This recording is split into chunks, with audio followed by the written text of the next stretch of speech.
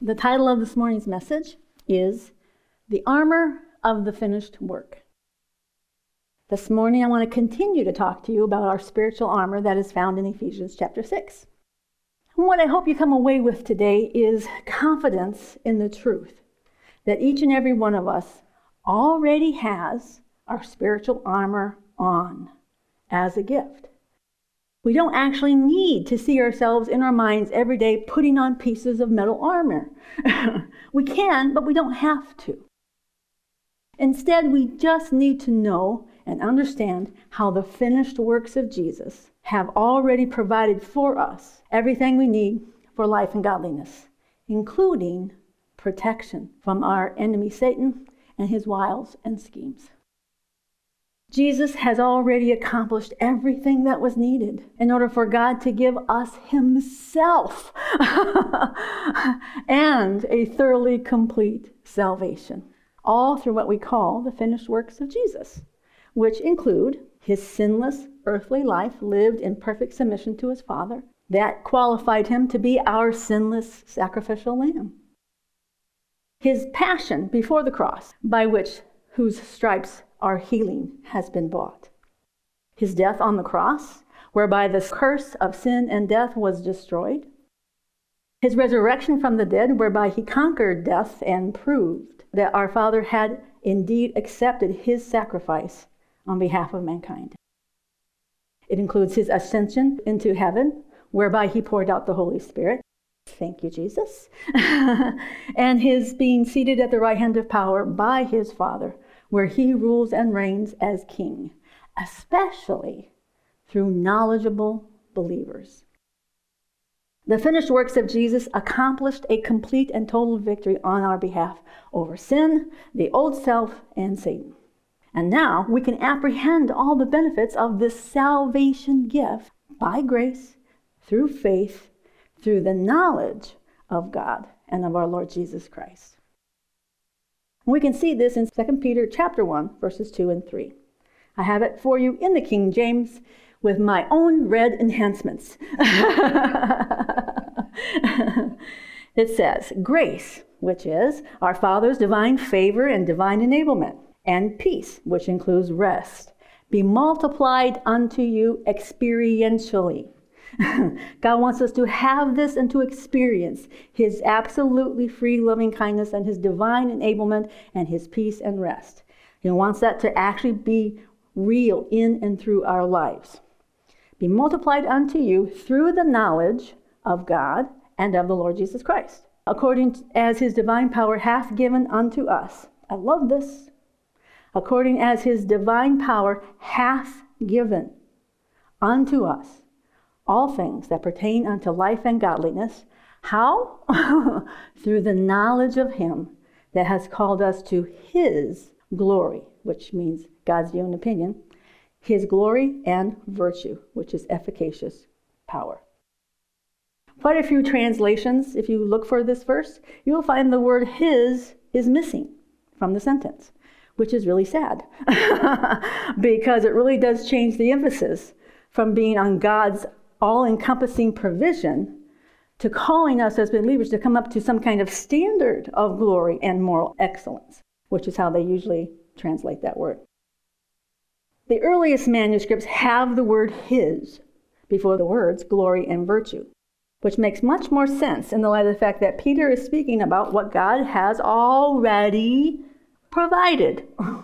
Already provided everything we need for godliness.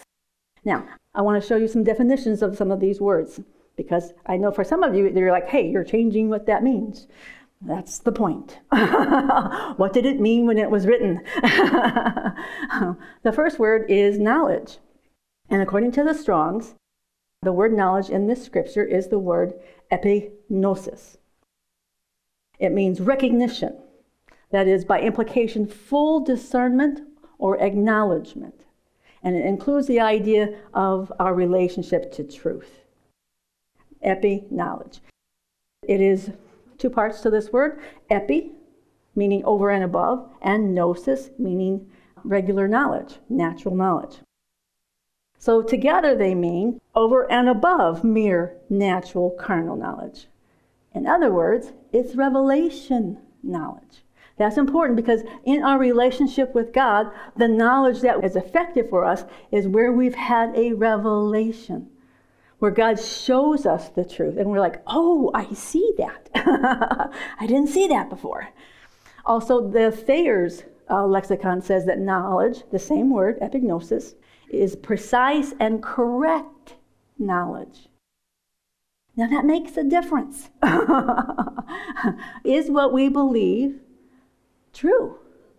Now we know Jesus is true, but how many flavors of Jesus are there? Quite a few. If you know Jesus, you're saved. But that doesn't mean everything you believe is correct. And it matters because we only live out of what we believe. We can only access by faith what we truly believe God has already provided. So lots and lots of people have different ideas about what's actually true about God. I used to believe God was mad at me most of the time. Look, you're not perfect again. Look, you didn't read 3 chapters, you only read 1. I was always falling short of what I thought was God's perfection. So, I always thought God was mad. Turns out I was completely wrong. That's what truth does for you. It makes you really happy when you get the truth that God's not mad. So it is through the correct and precise revelation knowledge of God and of our Lord Jesus that enables us to have grace and peace multiplied to us. Doesn't that sound good? It is. It's really, really good. The next word is glory. There are many different ways to translate and understand this word. Glory can be translated as splendor, brilliance, like when Jesus was transfigured and we saw his glory. It can mean credit. We give God all the glory. It can mean manifest presence, that we see that he is with us either visibly or that is revealed to our spirit man, and we can see it in the spirit. All of this is glory. That's important when we look at this scripture and it says he's called us to his glory and virtue.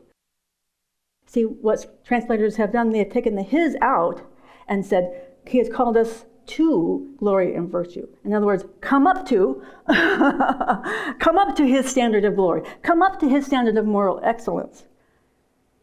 Cannot do it. We cannot come up to his standard. We have to have his glory and virtue given to us. It's all about him. The Thayer's lexicon says that glory can, in very many places, be better understood as God's opinion, judgment, and view. God's view and opinion. In the New Testament, this is from Thayer's, it always refers to a good opinion of someone, resulting in praise, honor, and glory. Credit. So God's glory is contained, if you will, in the way God views things. The way he sees things. So that makes much more sense when we say God has called us to his view and opinion. His view and opinion. In other words, see it the way I see it. Don't look out there. Understand, you can call 72,000 angels, see it from my point of view. So, according to this scripture, we are called to adopt as our own God's views and opinions about everything, but especially about who God is in his fullness and what he has accomplished through Jesus and the finished works. It also includes the idea of us adopting God's views and opinions about ourselves. Aha!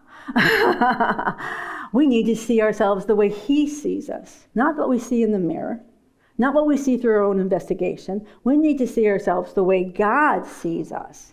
What is his view and opinion of us? That's because God's opinions are always good opinions. That's why we need to see from his point of view. And we need to see things the same way he sees them. The next word I have for you is the word virtue. It too can be used in many different ways, but I like the Webster's 1828 dictionary says, virtue is strength. Now this is the absolutely correct understanding of the word virtue. but most translators call it moral excellence. What is he trying to say there? Well, virtue, and this makes sense when you understand that they use the word virtue when the lady with the issue of blood touched the hem of his garment. It says virtue came out of him. Was that moral excellence that came out of him? I don't think so. It was power. Virtue is efficacious power. Again, the Webster says that a substance or a quality of physical bodies by which they act and produce effects on other bodies. This makes a lot of sense when you start thinking the body of Christ and the body of us. In this literal and proper sense, we speak of the virtue or virtues of plants and medicine and the virtues of drugs. These virtues are powerful effects, where something has an effect on something else that's very powerful, especially when you start talking bodies. In other words, these substances have what we call efficacious power within themselves to cause changes on what they come in contact with. A good example would be essential oils. Essential oils have efficacious power. You put them on your skin and they do stuff to you. They can make you feel better. Okay? Oils have within them their own power when they come in contact with you. It's all about the contact. So in these verses, God calls us to accept his precise and correct revelation knowledge about himself and about Jesus, which brings us to recognizing and acknowledging his views and opinions and his efficacious power, because we are in full body contact. He calls us to know him intimately and to understand how complete our salvation really is. And God brought salvation to us all by himself without us helping him at all. It's all about what he has done. So there's nothing we can do to add to what Jesus has already done for us in order to secure this gift of salvation. All we do is believe and receive. And we don't even do that all by ourselves. We have been given the very faith of Jesus, which is activated within our hearts when we hear the good news of what Jesus and our Father have already provided. And one of the things we know from science is that our brains do not like future tense words. Science says when you tell your brain, we are going to start an exercise program next week, your brain goes, so funny. Fairy tales in the future, it doesn't really exist. Our brains actually function this way. So when we say, in the future, your brain goes, let's just take that and put it in fairy tale land because it's not real. That's why it's so important to understand the finished works of Jesus. So we know from science that it is actually easier for us to believe in something that's already finished, something that's already been accomplished, something that's already been given, than in thinking of something coming in the future. So it's important we know what Jesus and our Father have already accomplished through all the works of Jesus, so that we can exercise our faith in our Father's grace, his absolutely free loving kindness, who has already granted everything we need for life and godliness. Now, when I began this message, I told you that we don't need to see ourselves putting on literal pieces of armor every day. It's okay if you do, okay? It's okay if you do. We don't have to in order to be safe. And that's because this armor is literally all the finished works of Jesus. And when we know these finished works, when we know and understand what Christ has done for us, that is our armor. Jesus is the armor that we are already dressed in. Now, you may be in your little brain there going, pardon me there, Pastor Valerie, but what about Ephesians 6:11, which says, put on the whole armor of God, that you may be able to stand against the wiles of the devil. Well, that's a funny thing. Different words mean different things. Let's take a look. The word for put on is the Greek word from the Strong's, enduo. It's a compound word. It Comes from two other words, which we will look at shortly. But it means specifically to put on in the sense of sinking down into a garment. It means to invest with clothing, be arrayed, or to clothe with. It means endued. I like endued. Endued with power. To have on or to put on. It can be translated all those different ways. Now, have any of you ever sunk down into your clothes? I mean, we could lay on top of them, but I don't think that would get them on. So this word paints a kind of a funny picture because it literally means sink down into. What does he mean? Let's look at this word a little closer. The first part is in, E-N, and it means, in English, I-N. It's very easy. Greek in means English in. Really good. The second one, though, duno, means to sink down into. We don't sink down into our clothes. What is he talking about? Maybe it's not us who does the sinking. With these two words combined, we get the idea of something sinking down into something else. That's a good picture. Perhaps we are looking at it as something that needs to sink down into us. Now, one of the words we saw in the definition of put on is the word endow. Well, it's actually endue. According to the Webster's, if you look endue, it says go see endow. Endow is a good word. Endue is a good word. According to the Webster's, 1828, endow means to furnish or supply as a permanent provision. That's a good word. To furnish with a permanent fund of property. In other words, it can mean to transfer property permanently. It means to enrich or furnish with any gift, quality, or faculty. To endue.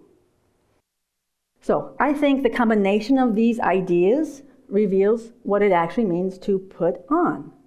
It means that, one, we already have a permanent provision. Jesus. And a permanent access to that provision, which is his complete victory. Two, it means we need to let the truth of what Jesus has done, already done for us and as us, sink down into our heart where it becomes real to us. And then three, it also means that through Jesus' finished work, we have already been clothed by our Father with Jesus and his complete victory. It's a work that he has already done. But that doesn't mean that we as believers necessarily understand all that he's done, which is why we need precise and correct revelation knowledge of what Jesus has done for us. So that as those truths sink down into us, where we can by faith stand on these truths and defeat the enemy's tricks and schemes.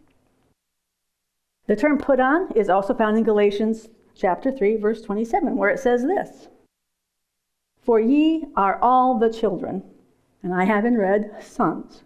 The Greek word there is huios. It always refers to an adult son who has ruling and reigning rights. Even though it's an endearment to say that we are God's children, God says, that's perfectly fine. Know that I love you like my children, but who you are is a son of God with ruling and reigning rights over this earth. For ye are all sons of God by faith in Christ Jesus. For as many of you as have been baptized into Christ already have put on Christ. Now, to baptize something is to make it fully wet. It paints the picture of a garment becoming fully soaked with water. So it starts out fully dry, but comes up from being submerged fully wet. So before we received Christ, we were the fully dry, completely lacking any life, no God inside of us. But now that we have become fully submerged, placed down into Christ as the living water, we came up wearing the fullness of Christ. That's what we have on, the fullness of Christ. We are now fully wet and dripping. Dripping with Jesus and the Holy Spirit. We are dripping with power, and most of the time we're not even aware of it. So we are fully clothed with Jesus himself. So spiritually speaking, the word tells us that as he is, as Jesus is right now at the right hand of the Father, so are we in this world. Already victorious, ruling and reigning, that's our position. We are in him and we have the full clothing of the Lord Jesus Christ. The word for put on is also found in Colossians 3, beginning with verse 8 and going to verse 11. The context of these verses is that the Apostle Paul is telling believers that their life choices and responses really should match their true identities. Beginning with verse 8. But now ye also put off all these things: anger, wrath, malice, blasphemy, filthy communication out of your mouth. Lie not to one another, seeing that ye have already put off the old man with his deeds, and have already put on the new man, which is renewed in true knowledge after the image of him that created him. We are born into his very image. The word renewed here is actually better understood as renovation. Renovation is important. It's a two-step process. We got to take stuff out before the new stuff goes in. We have to break down those lies that we don't even realize we believe, like God is mad at me.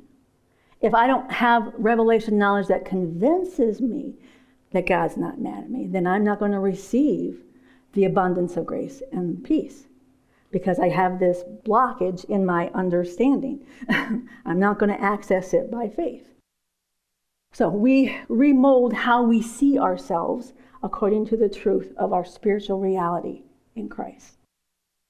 The Apostle Paul is really talking about identity. Even though he says, you got some habits you need to work on. He said, it doesn't change who you are. We need to understand the fullness of who we are so that we can live out of that identity. We always live out of what we really believe. So the Apostle Paul is reminding them of their spiritual reality of their new creation identity.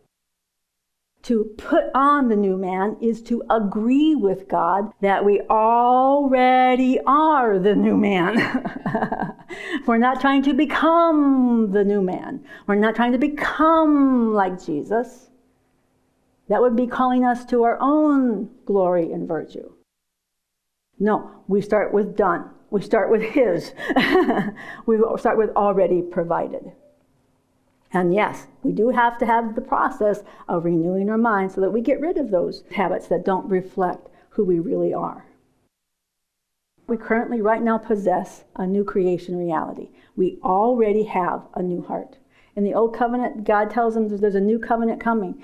I'm going to change you. I'm going to take out your heart of stone. I'm going to give you a brand new heart. And then I'm going to give you a brand new spirit. And then I'm going to marry myself to you. That's what he's done. It is about who we are in him.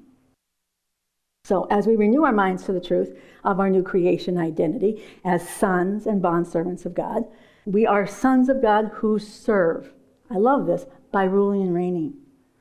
You see, that's our job description. Rule and reign. How? Through the power and the presence of the Holy Spirit and being empowered by the grace of who he is. He wants us to serve him by ruling and reigning on this earth. And when we do that, we will find that we already have power and wisdom. We already have it in us by the Holy Spirit. He is the one that enables us to put off, to get rid of the wrong reactions and responses that reflect a former identity as a sinner. Too many believers think they're sinners. But yet most of the New Testament is written to saints, ones that God call holy. Holy means his. We are his bride. We are his people. We are his. That's what makes us holy. The truth is, it can take some time, sometime quite a while, for our new creation identity to overtake the remnants of our old corrupted identity that still hangs around in our belief systems. So renovation is usually for all of us an ongoing process. We're always stepping into the light more and more. And back to our original verse, Ephesians 6:11. Put on, which we now know means to seek down into the truth, or to let the truth seek down into us, who is Christ. Put on the whole armor of God, that ye may be able to stand against the wiles of the devil. We will need to make use of all the truths of all that Jesus has done for us in order to remain standing in our place of victory. The place of faith in God's mega grace and Jesus' finished work. Satan will always try to get us to look at ourselves to see if we're worthy of God's help and deliverance. Which, if we look at our behaviors and our mistakes, just like Paul was talking about, we may come to the conclusion that, nope, we don't deserve God's help. Which may be true in the natural realm, but in the spiritual realm, we don't have to deserve any of God's help and provision. It's all ours by inheritance, by grace, through faith. Our Father and our Jesus have already granted us everything we need for life and our godliness through the knowledge of Him that have called us to His glory, His view and opinion, and His virtue or efficacious power. It's already been granted. For years, God, please help me to lose weight. God, please. I can't do this by myself. God, please. God, I'm stuck. I'm in bondage. I need deliverance. God, please. You didn't do anything on that cross, and I'm mad about it. Because if you really loved me, I'd be delivered already.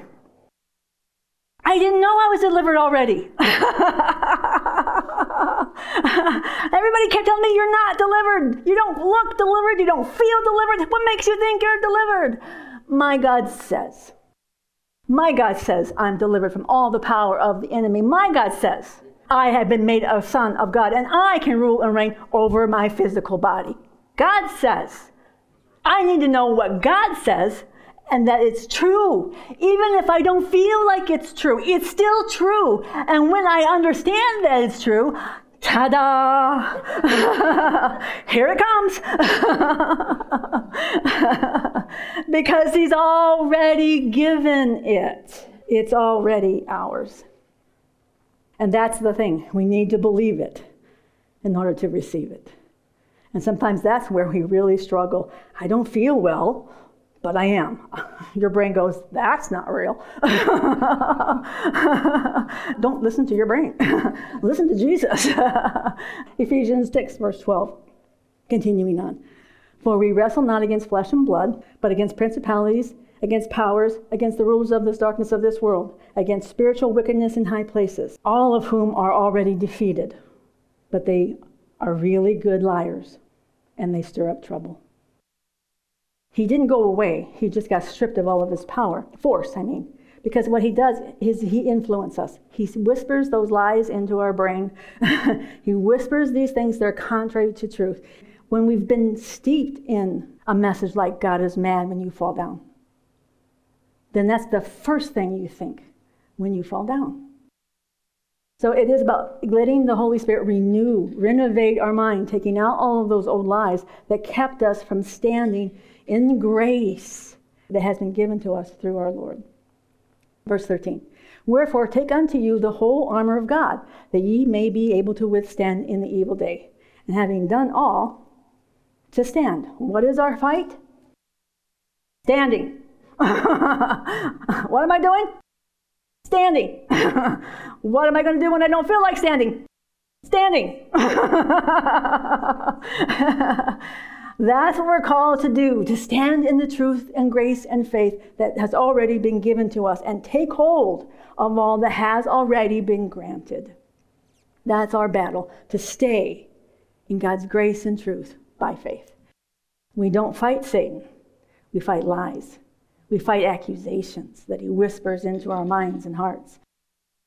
We can usually recognize his schemes of fear and doubt and condemnation. So all we have to do is understand that we are completely safe in Christ and then cast down those vain imaginations and continue to stand on the truth of what Jesus has already done for us and as us. We have become, literally, the righteousness of God in Christ, in Him. And there's no way of us getting out. There's no way out. There's no exit in Jesus' land. Once you get in, you're stuck there. It's a good thing because we can be really stupid. So we just keep standing. Verse 14. Stand, therefore, having your loins girt about with truth, and having on the breastplate of righteousness. Now, what I want you to see there is having. You know what having means? It means you already got it and you possess it. You already have it. You already have this in your clothing, in your Jesus uniform. The armor of God. We already have. Stand therefore, because you already have your loins girded about with what? Truth. That's where our problem comes into our life, is sometimes we don't know what is actually true. But once we understand that truth, it becomes ours. It is the truth that sets us free. The truth about Jesus and His finished work. Having, you already have it, your loins girded about with truth, and having already on you the breastplate of righteousness. Apart from Christ, we would be blind apart from understanding the truth, just like the rest of the world. Why can they not see? Even when you tell them the truth, they don't want it. They will not see. Apart from Christ, we can't see what is and isn't true. As much as we would like to think we could, look at the rest of the world. They can't. Their eyes have been blinded. That's how important it is that we know and have Jesus, the truth. He is what has girded us about. John 14, verse 6. Jesus saith unto him, I am the way, the truth, and the life. No man comes unto the Father but by me. It is only in the light of His grace. You see, if we thought we had to earn it, we'd always be losing it, because we'd always fall into, I don't deserve it again. The light of grace shows us how far-reaching His love and mercy and grace is. And we can only see that and recognize it for what it is, because Jesus is the light that turns on our ability to see the truth. It is all about Christ in us. We can see this too in John chapter 1, verses 16 and 17, which says, and out of His fullness, speaking of Jesus, one commentator put it this way, referring to Jesus' fullness, out of His inexhaustible supply of His divine powers and attributes. An inexhaustible supply of divine power and attributes have we all received, and grace for grace, or grace to be continuously graced. We are graced by God's goodness and mercy and love to be placed in a state called grace. There we live and where we are continuously graced, blessed, empowered. So our right standing is given to us as a gift of God's grace, of His free favor, so that all of His gifts and goodness can be given to us by His grace and received by faith. John 1:17. For the law was given by Moses, but grace and truth came by Jesus Christ. Isn't it interesting that grace and truth are on one side? Why isn't truth on the other side? Isn't what Moses said true? Well, it was then, but it's no longer true. That's why you don't see Moses brought the law and truth. Nope, it was subject to change. Grace and truth came by Jesus Christ. The law couldn't give us grace. It still can't. And when we try to put ourselves under the law, we get what the law does produce. Condemnation. You're bad. You failed. You're wrong. Okay, how does that help? It only finds us guilty. It will always find us guilty. If you go looking for sin, you will find some. I can guarantee it. Every revival my church ever had, I was at the altar repenting for something. One revival came along and I said, Lord, could I just enjoy this one? Do I have to be bad?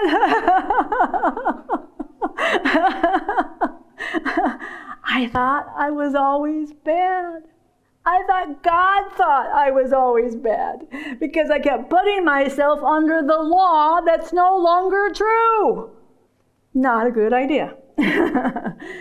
So Jesus is the truth. He is the belt or the part of that armor that enables us to recognize God is the source of all grace and truth. And his kingdom only operates in grace and truth. So that everything that he has can be received by faith in the finished works of Jesus. Ephesians 6:14. Stand. Stand therefore. Where do we stand? We stand in grace by faith.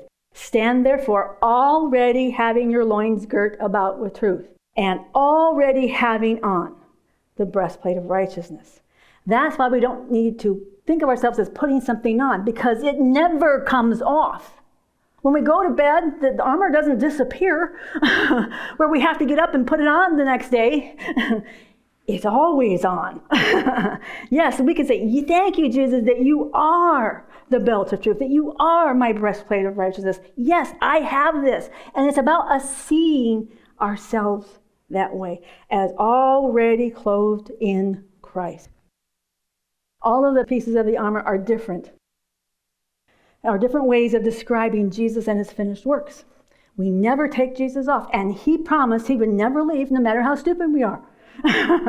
It doesn't matter how stupid we are. He says, if you become mine, you are mine forever. You are always in him. And Jesus said he would never leave us. We just need to let all these truths sink down into our hearts and let these truths persuade us to believe and trust in all that Jesus has done on our behalf. The breastplate of righteousness refers, of course, to our right standing with God the Father that Jesus purchased with his own blood, that gave us our freedom from sin, the old self, and Satan. Again, this breastplate can never be taken away from us. It can't be stolen, and it can't be ruined.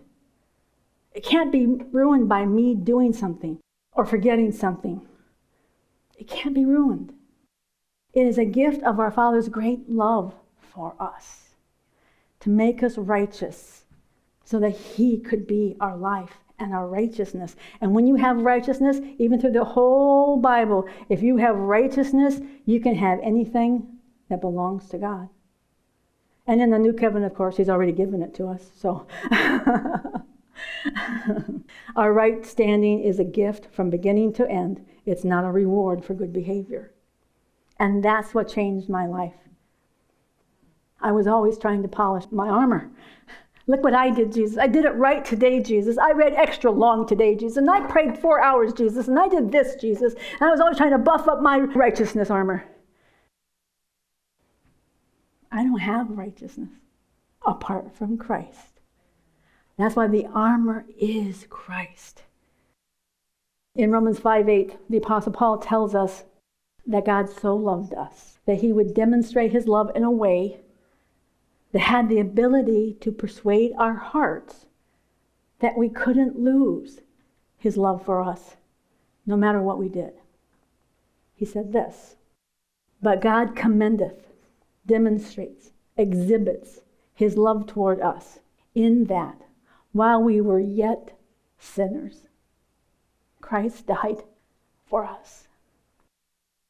I love this verse. It makes me cry all the time. You look at it too long, you got to move along or you're going to cry. Because if my sin could not keep my Father from loving me and wanting me and rescuing me before the cross, then my sin can't keep my Father from loving me and wanting me and rescuing me after the cross. One of the things that understanding our righteousness can instill in us is the true and correct knowledge that we never have to fear that our Father will reject us. He will never turn his face away from us because God has reconciled the whole world to himself through the cross, thereby making peace. And we see this again in Romans 5, 1 and 2. Therefore, being justified by faith, being declared innocent, God sees me just as if I have never sinned. We have peace with God through our Lord Jesus Christ, by whom also we have access by faith into this grace wherein we stand, and rejoice in the hope, the confident expectation of the glory of God. Glory can be manifest presence. That's how I like to read it. The hope, the confident expectation of the manifest presence of God in and through my life. This, of course, helps us understand that Jesus is the next part of the armor too, found in Ephesians 6:15, and I'm almost done, which says, "And your feet shod with the preparation of the gospel of peace." This refers to shoes being adjusted. This word preparation, the real armor used to have to be fitted and special things done to make them able to make their feet more stable. That was the whole point. This preparation, this being adjusted, made them more stable. It helped them stand. It helped them to stay standing when the enemy came against them. This, of course, refers to the gospel of peace. Jesus is our peace. He is the good news. Jesus is the peace of God for everyone who believes. In Ephesians 2:13 and 14, it says this, "But now in Christ Jesus, you who were once far off have been brought near by the blood of Christ. For he himself is our peace, who has made us both Jew and Gentile, one, and has broken down in his flesh the dividing wall, hostility." The idea here is that our footing is made stable in Christ because our peace is found in what Jesus has done for us and not in anything that we could do. His blood paid our sin debt, making us righteous by God's grace. And now we have nothing to fear from God. I used to try to avoid God when I had fallen. There was a time in my life where I avoided church for like 6 weeks. I would go to church, but I just wouldn't go in the sanctuary. Because I thought I was a failure. And he couldn't possibly be happy with who I was. When we understand Jesus has given us peace with God our Father, he has given us complete peace that can never be taken away from us. No matter how far we fall, it can never be taken away from us. In the light of all that Christ has done for us on our behalf, we can do what the next verse says, Ephesians 6:16. "Above all, taking the shield of faith, wherewith we will be able to quench all the fiery darts of the wicked one." The wicked one only lies. That's what he does. He lies. And he does that to try to get out of our standing of grace and get into the standing of self-effort. He wants us to see ourselves as guilty. All he does is lie. He throws darts at our heads. But when we understand how sure and permanent our salvation really is, and that there's nothing that Satan can do to change our standing, it becomes easier for us to trust Jesus and our Father when we come under the attack of his lies. The lies that cause fear and doubt and condemnation. Understanding our Father's and our Jesus' faithfulness causes our faith to rise like a shield, thereby quenching all the lying threats and all the roaring of the lion. And then we just continue to stand in the grace and the love of our Father and our Savior by faith. We just keep standing. The armor of the finished work is Jesus himself. Jesus himself is truth. Jesus himself is our righteousness. Jesus himself is our peace with God. And Jesus himself is our faithful conqueror who has already defeated sin, self, and Satan. So, when the scripture tells us to put on the Lord Jesus Christ or to put on the armor of God, it simply means for us to take the time to let these truths about what Jesus has accomplished on our behalf to sink down into our hearts, so that we can understand who we really are in our new creation identity. It turns out that Jesus is everything. we need. Our Father and our Jesus want us to know them more and more intimately through the precise and correct knowledge that can be found in our Bibles. Many people teach the armor of God as if it were Roman armor. That's where Paul got the idea of armor. But he's telling them about Jesus. He's not telling them about Roman armor. And that's important because Roman armor had nothing to cover the backside. That's not our armor. I can turn my back on any situation and I am still safe.